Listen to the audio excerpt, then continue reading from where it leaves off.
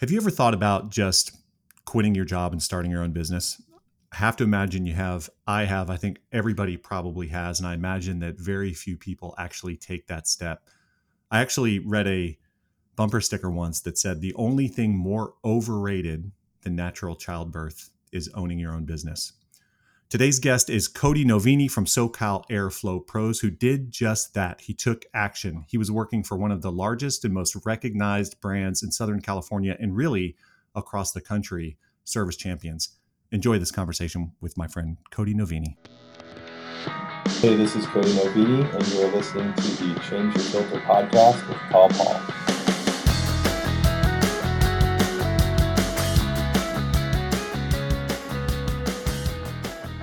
In life, you're dealt a hand of cards. It's what you do with those cards, how you play those cards, when you play those cards, if you play those cards, how you understand those cards. It really matters. And we'll get more into that. But I am so thrilled to introduce you to our guest today. To my knowledge, Cody Novini has never done a podcast. And if I can release this fast enough, this will be his first podcast, but I have no doubt that others will certainly want to hear and share his story. So our guest today is Cody Novini, and you've heard a little bit about him already in the intro, but I want to welcome our guest. I also want to thank him for his service in the Marines. And Cody Novini, welcome to the Change Your Filter podcast. Thank you, Paul. Glad to be here. Yeah, I'm thrilled to have you here. I just got to meet you a couple of days ago, and as we talked through how to prepare for this, I have already been sharing part of your story with people, and they're like, send us that podcast as soon as it comes out. So it is out. You are listening to it. You're going to hear the story. But Cody, for our listeners, tell us your story. How did you get to where you are today? How did you get into the trades? Why are we talking today? Let's start there. 3 questions all at once. You got it. You've got options. Question number 1. I grew up in Mission Viejo, California, which is in Orange County, just south of Los Angeles. Went to Mission Viejo High School, joined the Marine Corps right out of high school, enjoyed 5 years, went all over the world, all over the country, and really wanted to come back to Orange County. This is where I wanted to raise a family, so that's why I chose here. How to get into the trades. I started, when I got out of the Marine Corps, I wanted to do some fun and interesting positions, and so I looked into tow truck driver and process server and bodyguarding. I wanted some controversy and some conflict, so I got into bodyguarding, and it was very fun up in Hollywood and Beverly Hills, and actually traveled a bit for it, and it was a lot of fun. And a friend of mine who's also a Marine said, hey, you're not making much money, so you should come do heating and air conditioning with me. And he worked at Service Champions, and I joined Service Champions and picked up really quick, and that's how I got into the trades. I just said, you got it, sounds good.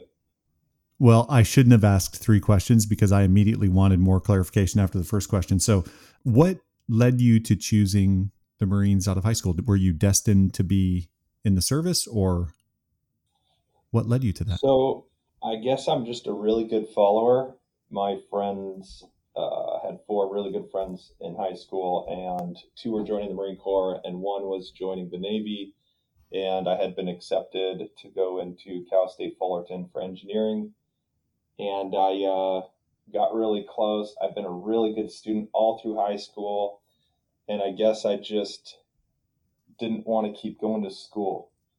I was not tired of it, but it's just like, dude, do I really want to go to school for 4 more years? Let's go and join the Marine Corps with my friends. And that's what I did.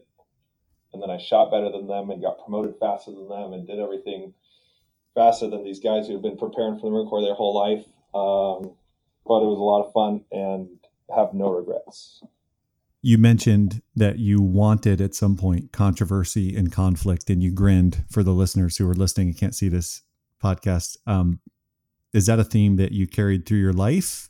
Did you learn that in the military? What were you seeking there?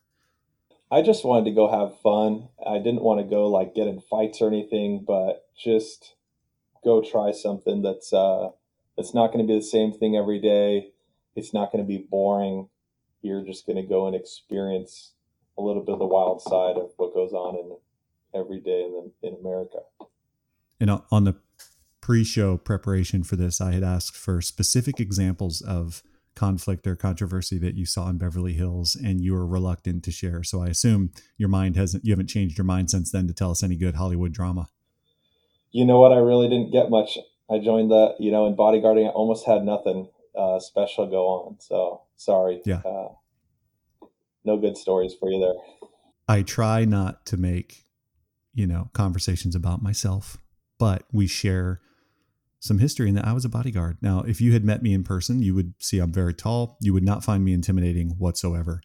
But when you're a bodyguard at a college bar, really your only job is to check IDs, which you don't, and let your friends in for free. So I can claim I was a bodyguard, but really I was more of a gate agent, letting my friends drink. A bouncer. A bouncer. That's what I meant, not bodyguard, bouncer. Did I say bodyguard earlier? You said bodyguard. That's okay. You know what's interesting about that is, like, I heard bodyguard. I thought bouncer. Like, I thought I was a bodyguard.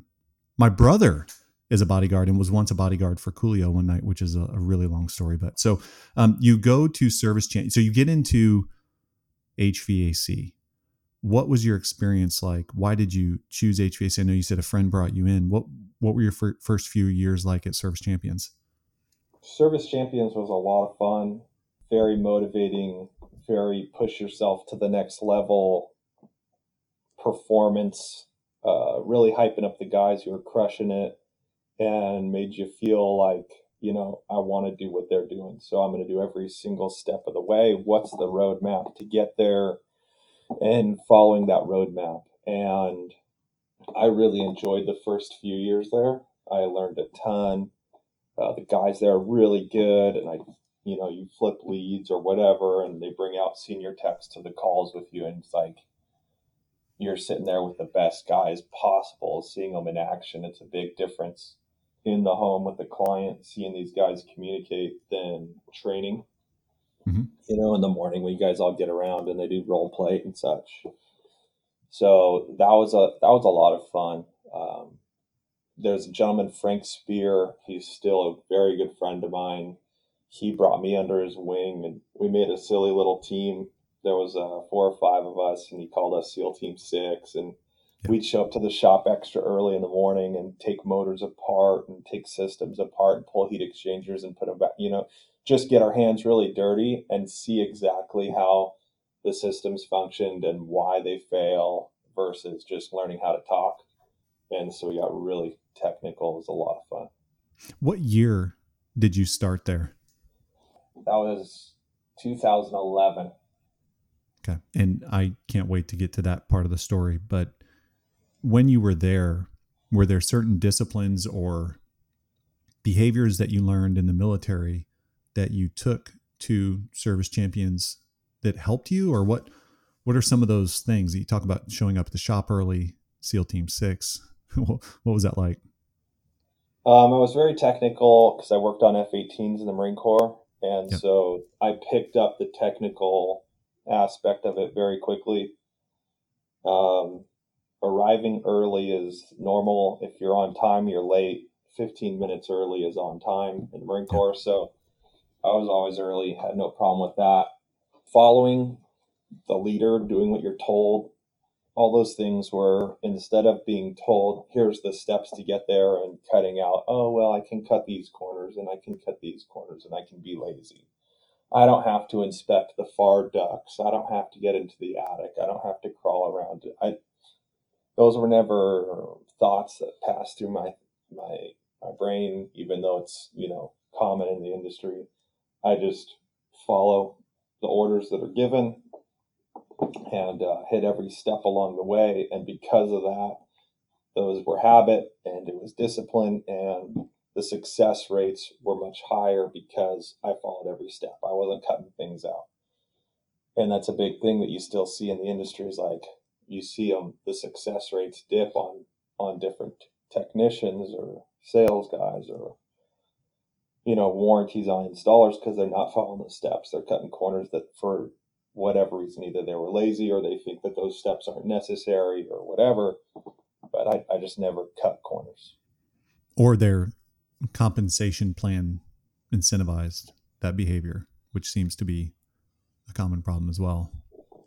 Yeah, the ethical side of things is obviously huge in the industry. Was never a fan of it. I've, worked in places where there's individuals that aren't ethical, and you see them excel, but it's like it's short-winded. They top out and they can't get past a certain stage. And the ones that have the ethics continue to get the referrals and continue to get, the benefits of being a good moral person.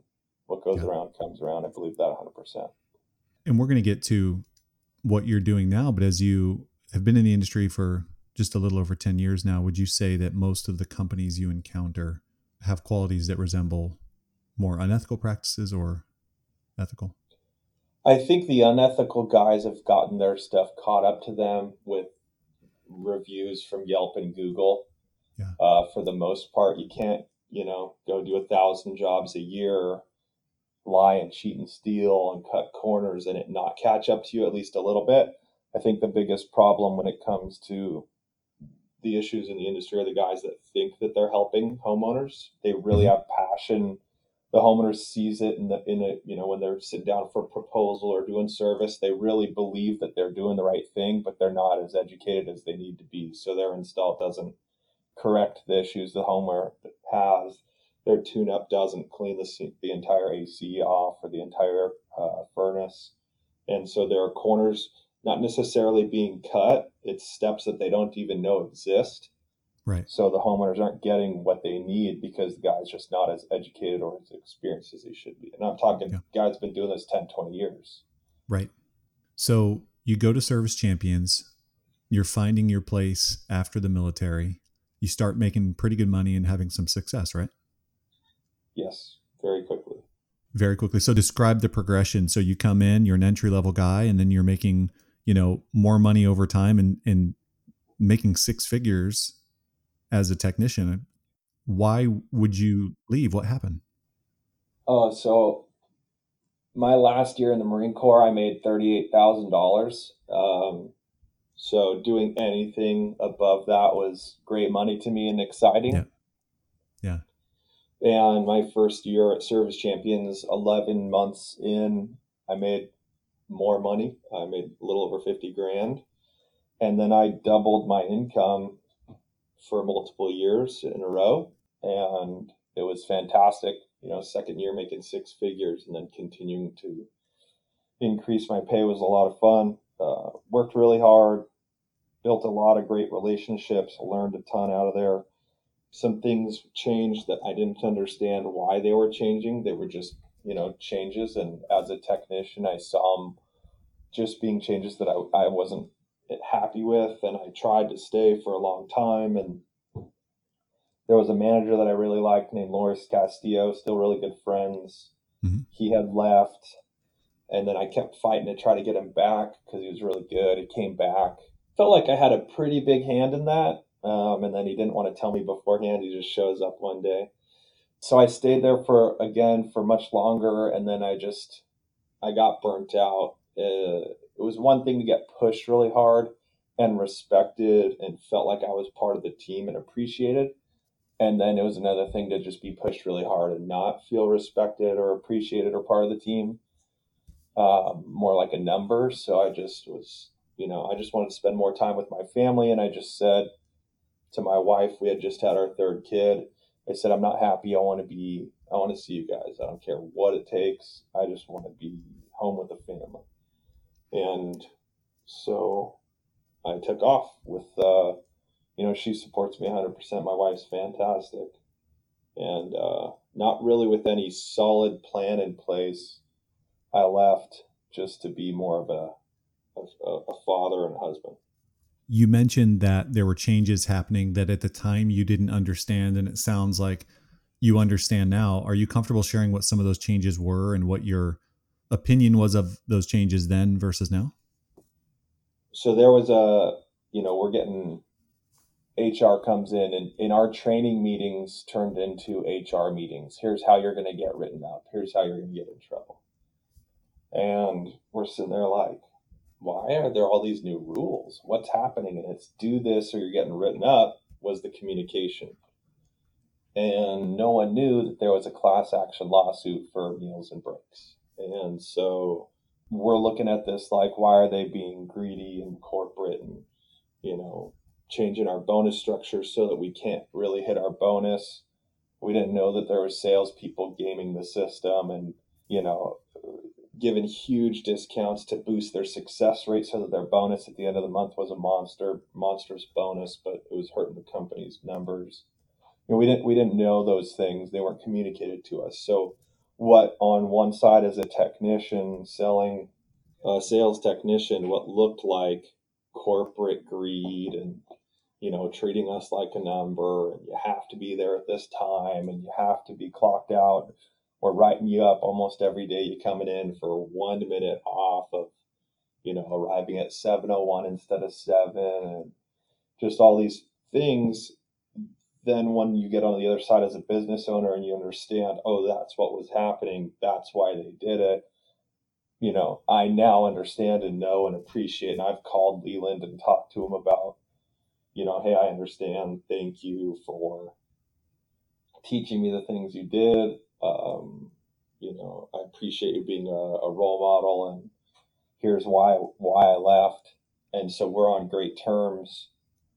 But you know, at the time as a technician, I didn't understand any of it, and it wasn't communicated well. It was just shoved down your throat. Right. And now you understand that situation.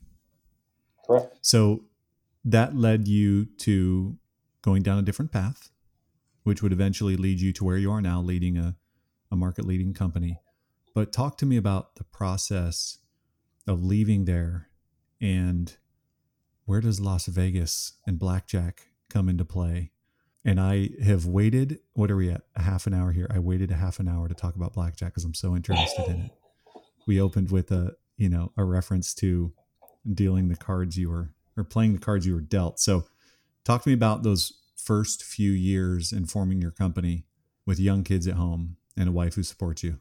So we had my daughter Madison in October. I took a month off work at Service Champions and hung out with the family. Great time. It was absolutely like one of the best months of my life. So anyways, my friend says, hey, I've been counting cards. You should do it with me. And so I start studying and learning and practicing. And I ordered this whole home kit and I'm watching videos and I'm practicing every evening. I'm recording my numbers like I recorded my numbers at service visits. And so I have notebooks still showing, you know, what those numbers look like during practice.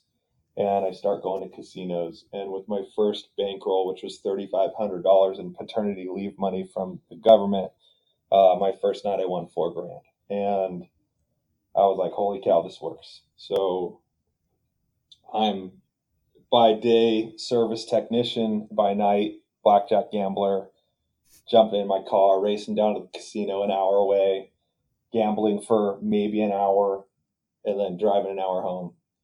And I tucked the kids in first before I took off, so then it was a lot of late nights. It was really fun. We were making great money.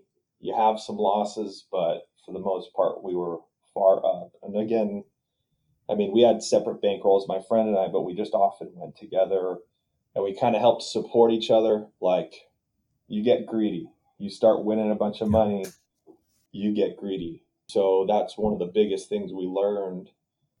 You'd be up a few grand and you're like, oh, just 500 more. And you end up in trying to earn 500 more, losing what you had won, but also losing the bankroll you came with. And so greed was learned during blackjack gambling and controlling it. Can you break down what card counting is if someone's not familiar? Yeah. So in blackjack, I believe the percentages are you have a 48% chance of winning. So it doesn't matter what you're betting or if you're winning or not. The longer you play, the more the casino's statistically going to win. It's a numbers game. It's against you. Correct. So if you count cards, you have it increases your advantage by only a few percent, but now you're at 51, 52% chance of winning. So the more you play, again, back to the numbers, the more you're going to win. Of course, sometimes you're going to lose, but the majority of the time you're going to win. And so basically, it's what card counting is there's two books. One book says, hey, if you're dealt this number, and let's say you have 11 in front of you, and the dealer is showing a 6, the blackjack book says, here's what you're supposed to do. And the counting blackjack book is slightly different. On all the different hands, it's slightly different. So if there's a high count, you do this. If there's a low count, you do that. So we just, it just changes the odds in your favor. You bet more when you have better odds, and you win a lot more, and you lose smaller hands because you're betting smaller when the odds are against you. So it's a ton of fun. Huge thrill. First time I bet, that first night I had a $1,600 hand, and then my heart's beating out of my chest. I'm like freaking out. I'm just like, I can't believe I'm doing this. I let my hand go of the stack, and the cards start going. That means you can't take your money back. And I'm just like, oh man. And then I won it, and like huge sigh of relief. Oh, okay, good. Everything I trained for is working. Okay, cool. Oh my goodness. But it was a ton of fun. I mean, I've hit blackjack on $10,000 hands before, and I've lost $10,000 hands before. So, yeah. Great times. The greed thing was huge. So we started realizing, why are we losing? Oh, it's because we got greedy. And yeah. So we had a number every time. This is how much we want to win. Once we won that much, thank you, cash out. Doesn't matter how good it is, you walk. Right. And that was when we were most successful. Why don't more people do it? Is it really hard to memorize and very technical? I don't think so, but we're all different. Yeah. Math is extremely easy for me. I'm really good with math. I have good memory. I can focus on that. In counting cards, you have 3 things happening, more than 3 things, but if you're only focused on your number, like the dealer's just going to stare at you and be like, what the heck's wrong with this guy? And the pit boss is watching you. They know what you're doing. You're more likely to get caught. So you have to be paying attention to your surroundings. You have to be having a conversation with the dealer and the pit boss that's coming over, building a relationship, building rapport, paying attention to the numbers, knowing what your next bet's supposed to be, focusing on all these things all at the same time. And so if you can't track all that, I don't recommend it. And the casinos love people that are mediocre at counting cards because they go in all excited and they bet big and they lose like crazy. Couple of early wins and they're exposed. Yeah. So how did that go? That went on for a couple of years while you started your current company, or what was that like? So I'm winning in blackjack. We're making a bunch of money, having fun. I'm still working. I'm killing it at work, doing great, but my morals are low and the support is low. And eventually I'm just like, okay, I'm out of here. I'm, winning money at blackjack and playing poker. So financially, I don't need this job anymore. I'm going to go figure out what we want to do. I'm going to spend time with the family. So I leave Service Champions. I go and just enjoy time with the family, taking the kids to school, going and surfing, heading down to the casino for the day, coming back, picking the kids up, family dinners together, casino after the kids are in bed, all sorts of fun stuff. I just started trying different things. I hit 5 casinos in one night once, made $8,000 in one night, drove all over the place. Just, it was a lot of fun driving my car and racing around to different casinos. So we're doing great. My friends are calling me, hey, my air conditioner this and my air conditioner that, and I'm fixing people's air conditioners. And my friends are referring me and, hey, my parents need this and my neighbor needed that. And then, more referrals are coming in and so I go lease a work truck, turn it into a work vehicle, start doing heating and air conditioning. I post an ad on Craigslist for veteran heating and air conditioning repair. And it just starts blowing up because America wants to support veterans, which I greatly appreciate. So we're having a lot of fun again. This is just, a very relaxed, fun time of my life. The money's great. I got no overhead. The casinos are supporting me. And Amazing. The casinos are, sorry, don't get me distracting. wrong. So I, good. I walked to the casino or driven to the casino and lost 25 grand in a day and driven The home with walk home. a negative, and that mentally will beat you up for a while until you make sure you focus on, I drove here. They didn't do it. I've literally lost a ton of money and looked at the dealer and said, "Hey, thanks for a great time. Have a great day. I'll see you tomorrow." And you can't be a jerk. You can't get mad at them that you walked in and made a bad decision. And Right. so the numbers were still for me. One time when I lost, I'm like, call the boss, call the host over. I want some credits back. He's like, dude, that's my money. You won back to me. Like, you're still up on the year. Like, no, I'm not giving you credits. Okay, fine, I understand. I'm off topic. No, you're fine. So what happened? It finally ran its course, right? Oh, so I'm doing heating and air conditioning. I'm now so busy with heating and air conditioning that I have to focus on the business and Yep. who do I hire? How do I hire? I'm stocking my garage now. I like move all this stuff out of my garage so I can fill half of it with parts and materials and make things more efficient so that we're prepared for the day and we don't have to keep going over to the parts house throughout installs. And we're having variable speed communicating system install training in my living room with the Wow. team. And, it was a lot of fun. I think we had 6 guys on that training in my living room. It was funny. I'm still, I've drastically reduced the amount of casinos I'm visiting, but I'm doing way more heating and air conditioning. I'll still go enjoy the casinos. I don't go very often. I wouldn't go, hey, I'm going to casino tonight for entertainment. If I'm, in an area with casinos for a conference or whatever's going on, then I'll hit the tables. But you've been kindly escorted out of casinos as well, right? I have kindly been escorted out of one, Well, just one. Okay. just one. Got it. I Got got it. really good at not being seen. I'm sure after this, I'm going to get blackballed by a bunch. Hopefully, casino guys and heating and air conditioning guys don't hang out very often. Look, I hope this has wide distribution. I hope lots of people listen to it. I doubt any pit bosses are consuming this content, but you never know. You just never Yeah. know how much of reach you have. So let's talk about the business. At some point, the business, this becomes more than something you're running out of your garage. The garage turns into a shop. 6 guys turn into what? Talk about the progression of the company and tell us about where it is now. Yeah. So every summer, not summer, every spring we would grow healthy in a way that I knew we'd be able to keep people busy during the fall. I never laid anyone off in the fall. I'm very proud of that. I've seen a lot of big places do it, huge layoffs in the fall. So very proud of the fact we never had to do that.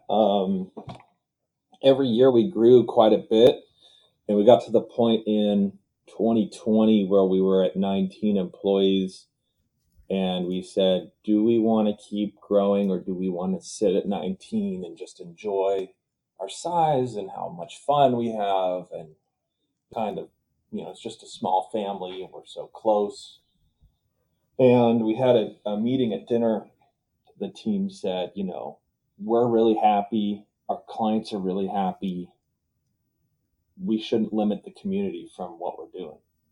And we all, just said, okay, cool, big changes coming. Let's go help more people out.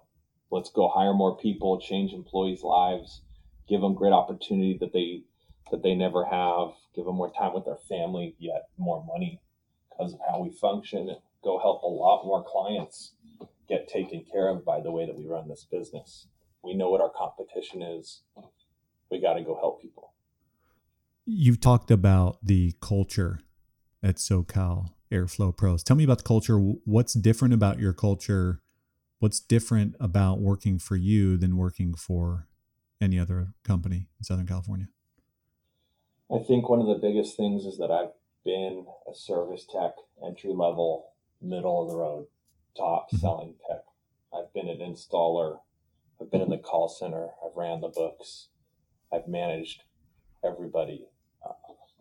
coming from the Marine Corps is like, you don't do it for the money. It's more of a selfless, here's the position that needs filled, take it, take initiative to move to the next step.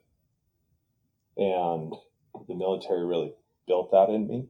And in heating and air conditioning, if you have a sales manager that's never done heating and air conditioning, he doesn't know how to lead that team.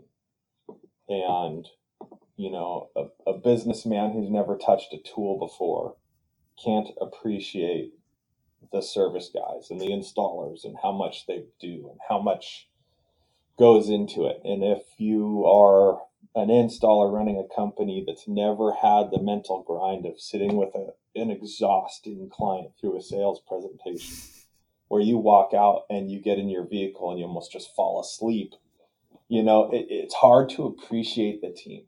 And I'm a guy for the troops, and I understand what they go through on a daily basis. So they feel appreciated. They are respected. The team understands that I understand what they're going through. And they get that support and they get the love, and they know that they can come to me or their managers with anything and get things taken care of. My general manager, Chad Smock, we've known each other for pretty much the entire time both of us have been in the industry. We met at Service Champions. He's in the same boat. He's been through everything I've been through. So the team loves that he has that experience as well. So what's different here is we want them to have that work-life balance. Right. But when they work, we have structure, guidance, support, everything in place by a team that has been where they've been and has the ability to teach them and show them the path of how to be successful while treating them like normal humans and knowing what realistic expectations are. What are some of the tools, organizations, groups that you have been a part of over the years that you used in the early years to get to where you are now? I was doing pretty well, and then I felt like I kind of either hit a plateau or needed some guidance, and so I went to get my master's degree. I sat in one night class, and I was like, this is going to be a huge waste of time. Of course, I'll get something out of it, but the time that's going to be spent, I'm out. And instantly, I think that night I looked up like something along the lines of master's degree of heating and air conditioning, and the EGIA popped up.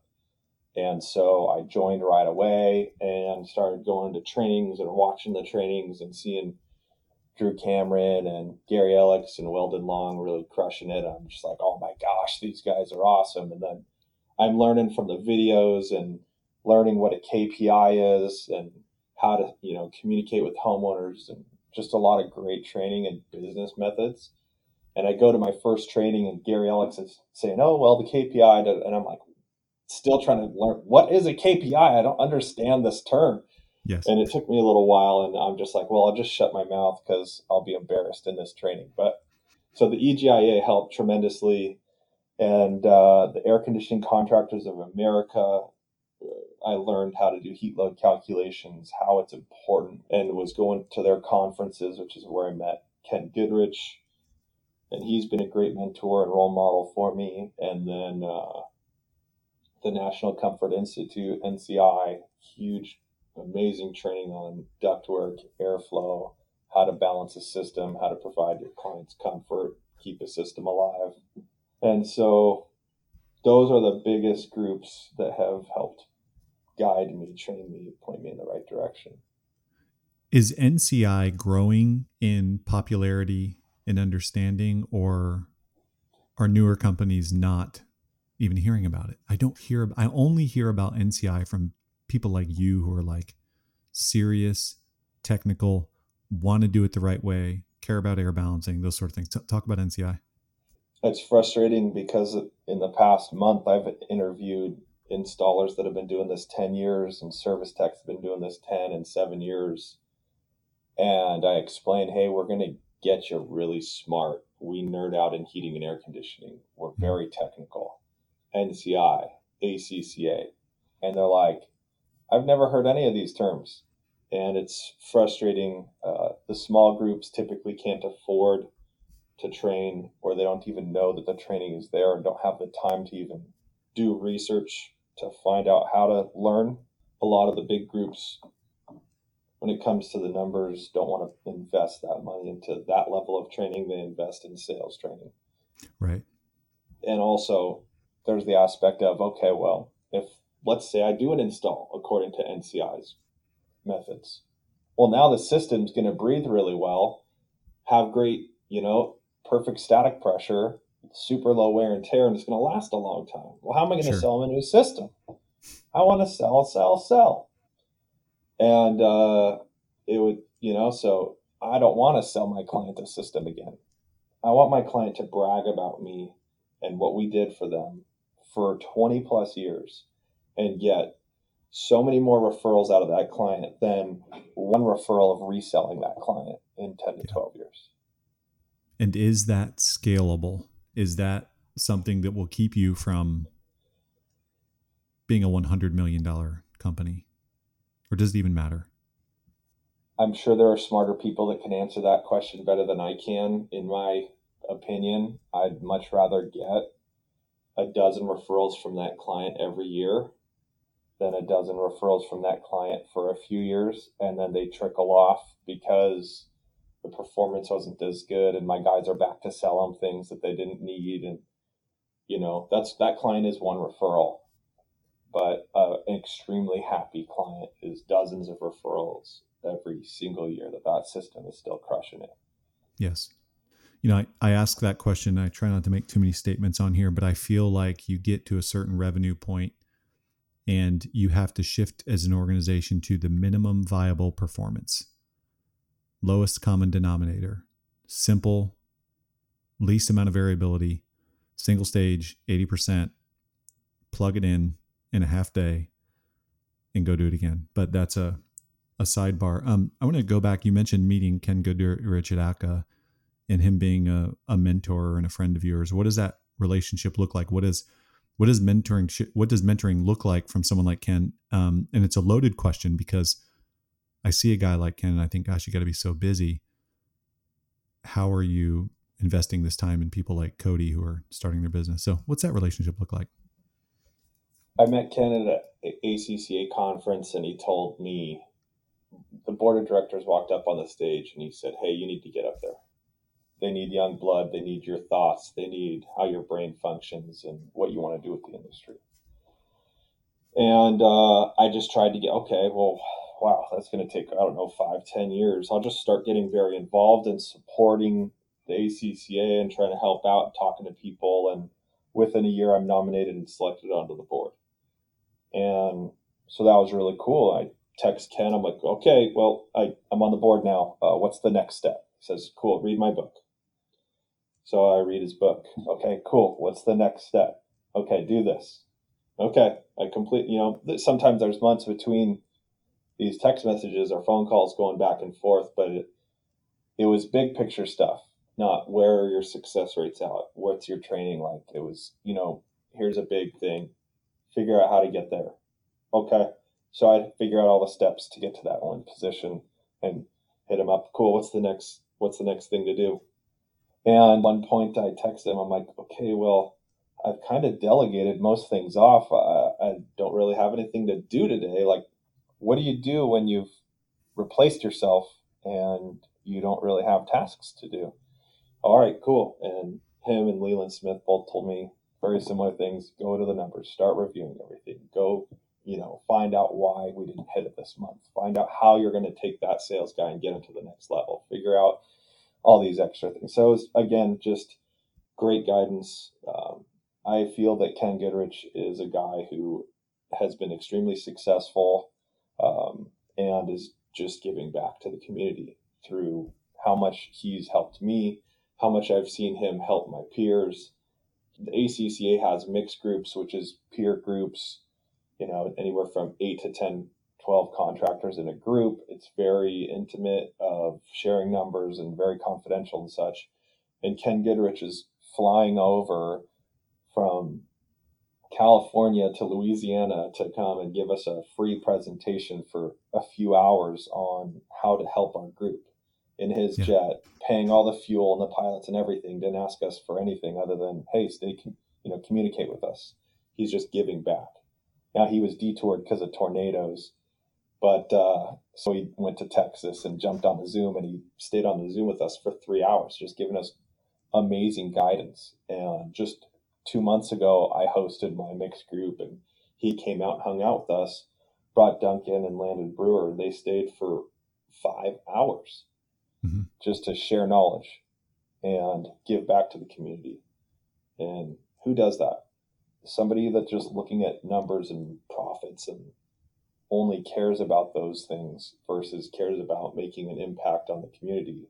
You know, it's obvious that Ken cares about this industry and what he's done and what will go forward from, you know, from everything he's giving back versus how does he make more money today. Yeah, it's, from my vantage point, pretty genuine. Now, maybe he's just investing in you because you can fix his jet. There's my joke. PSA for those listening, Ken and I host a walking meeting every Friday morning at 9:30 Eastern, 6:30 Pacific. And we just walk and talk about the industry. It's called a walk and talk. So slide into the DMs or reach out to us. We'll get you a link to it, put it in the Facebook group. But we do a walking meeting and Ken just talks about whatever. And there's no agenda. Sometimes I scratch my head. I'm like, man, how can someone with such a big, complex organization and now, you know, reporting to some pretty significant stakeholders, how can they just give this time away for free? It's pretty inspiring. And here I am running around talking about, I don't have any time. Back to a couple questions as we round out here. We're coming up on an hour. I want to respect your time. I know you've got a meeting coming up. You talk about culture and you were very specific about saying you've created a safe place for your employees to be themselves in a world where sometimes you just can't be yourself. What do you mean by that? The media and politicians battling each other and hating each other and just gobbling each other up. And, you know, the media is showing not Republicans, they're showing lunatics and not Democrats, the lunatic side of the Democrats. Those far outside individuals of both sides of politics are obviously crazy. If you sit a Republican and a Democrat together that are just regular folks, they'll just have a conversation and help and discuss things and understand each other and actually get somewhere in the world. My team is Republicans, Democrats, black, white, males, females, gay, straight, all of the above. And they respect each other and they're totally open to being who they are, religious or not religious. We have company prayer after the meetings every 2 weeks, and some stay and some don't. And no one talks bad about anyone else. They respect each other. And it's very healthy. It's awesome. And, you know, so there are some individuals that are like, hey, I'm not religious. Let me experience this. And then, cool. They start to experience something, whether they stay or not is completely up to them. But they had the opportunity. And we have individuals with personal issues, which everyone has, and professional issues, and we talk about them privately or openly, however they feel comfortable, and help each other out. Hey, I had that issue when I was married with this situation, or I had that issue with raising my kids at that age. And, you know, my landlord tried to do that to me too. Here's what I did. It's almost like peer groups of ACA mixed groups or service roundtable, but it's of personal situations. And so we support each other. People are open being themselves. They don't have to worry about, you know, hey, my girlfriend dumped me, bringing that to work. No, it doesn't affect their performance, but they can get to work early or call me on an afternoon or talk to each other that evening. And I'll have a lead installer take a helper installer to dinner and they'll talk about it and they'll help motivate each other. I don't have to be involved in everything, but when they want to get me involved, I'll get involved and help them out as best as I can. But I mean, I've given personal finance classes to my team, leadership classes, how to handle different situations of the home, plumbing issues, even though we don't do plumbing, just all sorts of things to support them as a person. So it's been a lot of fun. It's been very rewarding. Our culture, if there's a contest, I would enter the contest at any expense with the extreme confidence that we would win. that our culture is the absolute best of any place I've ever experienced. I know Ken would say, hey, I don't understand this kumbaya culture thing, but that's okay. I'll teach it. How did you set the tone for that without it feeling weird or like a cult? We were small. There's 3 of us. So we're friends talking to each other. And then there's 6 of us and we're friends talking to each other, respecting the positions. But okay, well, now there's 9 of us. And hey, welcome to the family. And, let's talk about things. And, okay, well, we're down to 8, but well, now we're up to 12. And it just always, we never doubled really fast. It grew healthy and organic at the way of, okay, our family is now 18 people. Like, it's still a family. Okay, well, now there's 22. All we did was add 4 people to this big family. And now we're at 36 employees. It still feels very, very similar. The team still takes care of each other. And in the beginning, there was no structure. I didn't start actually paying attention to real business practices until about 4 years in business. So we would have had way bigger growth in those, if we would have been real in the first 4 years, but we were just playing and having fun and enjoying life. But there was a point where people wanted benefits and to be able to afford more things. So we had to get focused on real business stuff. But I guess the growth has always been so organic and healthy. And our interview process is, hey, you're joining a family. This is, where we train you, not just in profession, but as a person. Some people don't have parents or they have really lousy parents. And so they need mentors and guides and, someone to support them. Since we provide that, the people that I've provided that mentorship to are now providing it to others. And it just continues, and it's just stayed part of the culture. You seem like, obviously, as a military guy, pretty self-reliant, but you've got a 1-year anniversary of something significant, a change in your life. Talk to me about the 1-year anniversary of being involved with your church and what impact has that had on you as a leader, as a father, and so on. Like I said, I'm a great follower, and Jocko Willink says you have to be a great follower to be a great leader. Leadership is one of my best aspects. A great friend of mine who's in the Air Force or prior Air Force has been telling me about this church and was like, Cody, you just got to come with me. So I go with her. We go to church. That was late May a year ago. And I'm sitting there and I have zero faith in my life up to this point. And I'm just sitting there and experiencing, like, I won't get into the details, but like, this is awesome. I know nothing about this. I don't believe any of this yet in my life. I have zero experience, but this is awesome. And I tell my wife, and we start going to church. And we're like, whether this is real or not, this is very motivating. It's a great community. They're so positive. Everybody's so happy and supportive. If I have, the biggest thing I can lose is that I'm a more moral person and I'm better for the community. Okay, cool. Let's go. Let's get involved. And long story short, through different things, I have confirmation of faith. And at that point, I'm like, cool. I believe 100%. I'm 100% in. And I went full throttle and did every single thing I possibly could.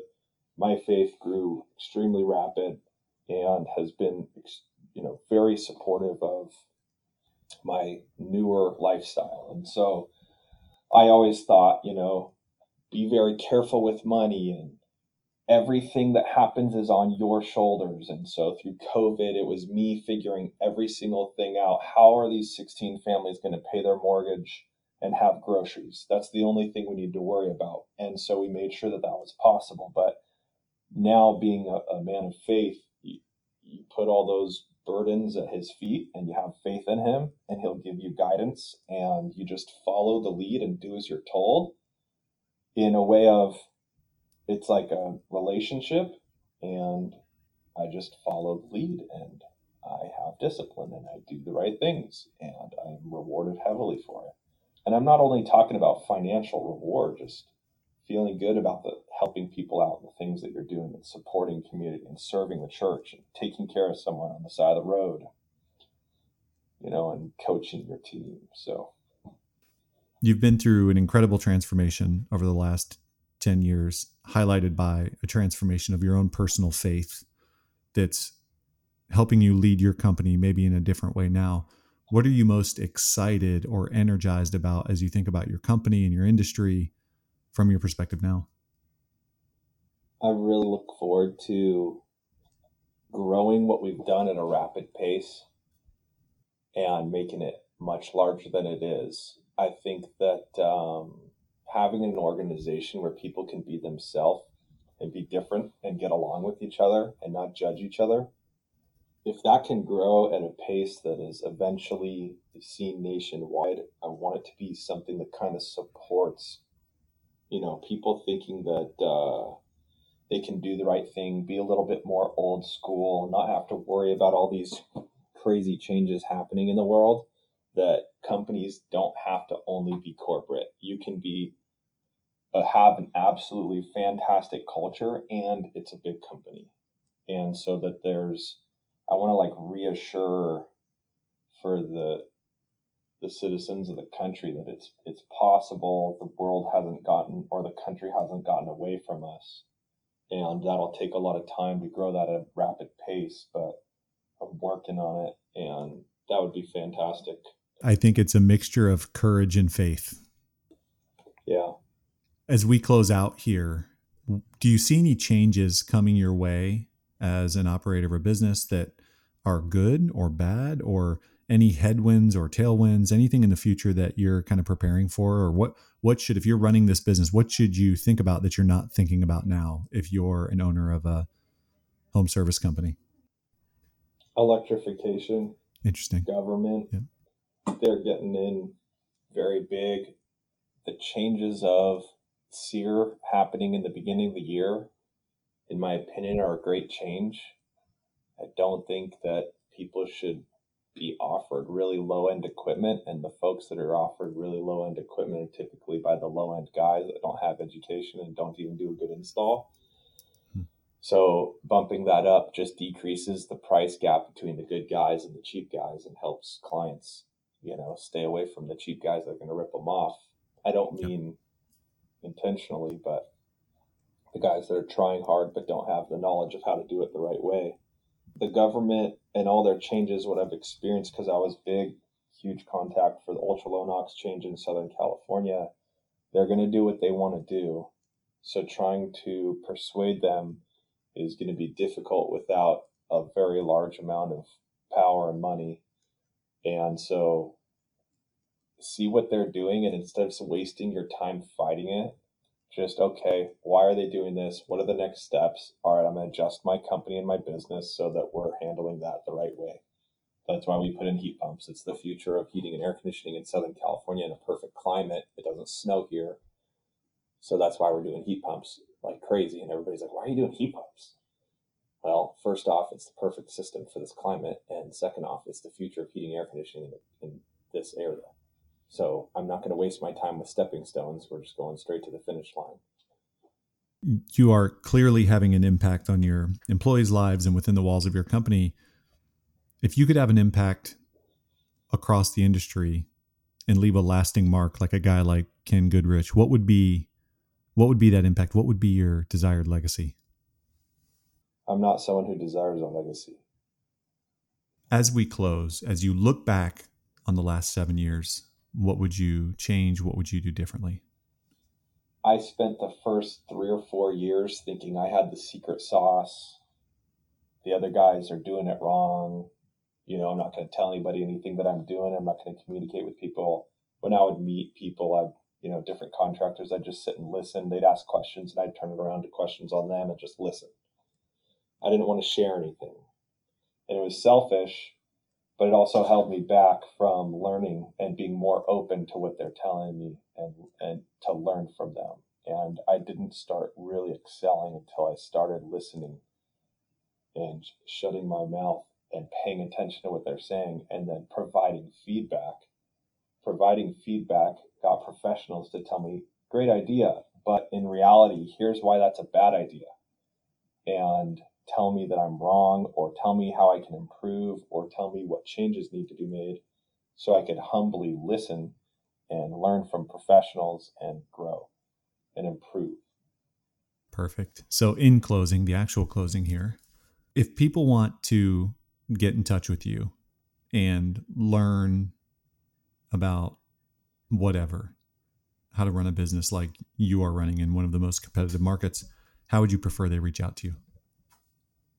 I'm assuming there's going to be a lot of marketers try to pick up my contact information. So I would say contact somebody that knows me and they'll get you to me. Meet me at a conference, come talk to me, maybe hit me up on Facebook. But the best way is, in person. Find me at a conference, go get educated, and come chat with me. That's amazing. Thank you so much. So, listeners, I hope you enjoyed getting to know our guest, Cody Novini. And if you want to get to know him, you better ask somebody who knows him or track him down somewhere. But Cody, thank you for your time. Thank you for sharing your story and your perspective and your honesty. And one of the most important factors here is thank you for your service to our country. You're welcome. Listeners, if you enjoyed this conversation, try to find Cody. Find him online. Go to Southern California. Check around Orange County. Or leave a 5-star review with encouraging text on the App Store, and I will send you his personal cell phone number. So just go to the App Store, scroll down to the bottom, click 5-star. Someone left me a 3-star review before the episode even aired a few weeks ago. So now I know what it feels like to be a business owner getting a bad Yelp review. So listeners, thank you for listening to the Change Your Filter podcast. This episode, like all episodes, is brought to you by Contractor Commerce, plug-and-play online stores for contractors. We see a future where every contractor has an online store.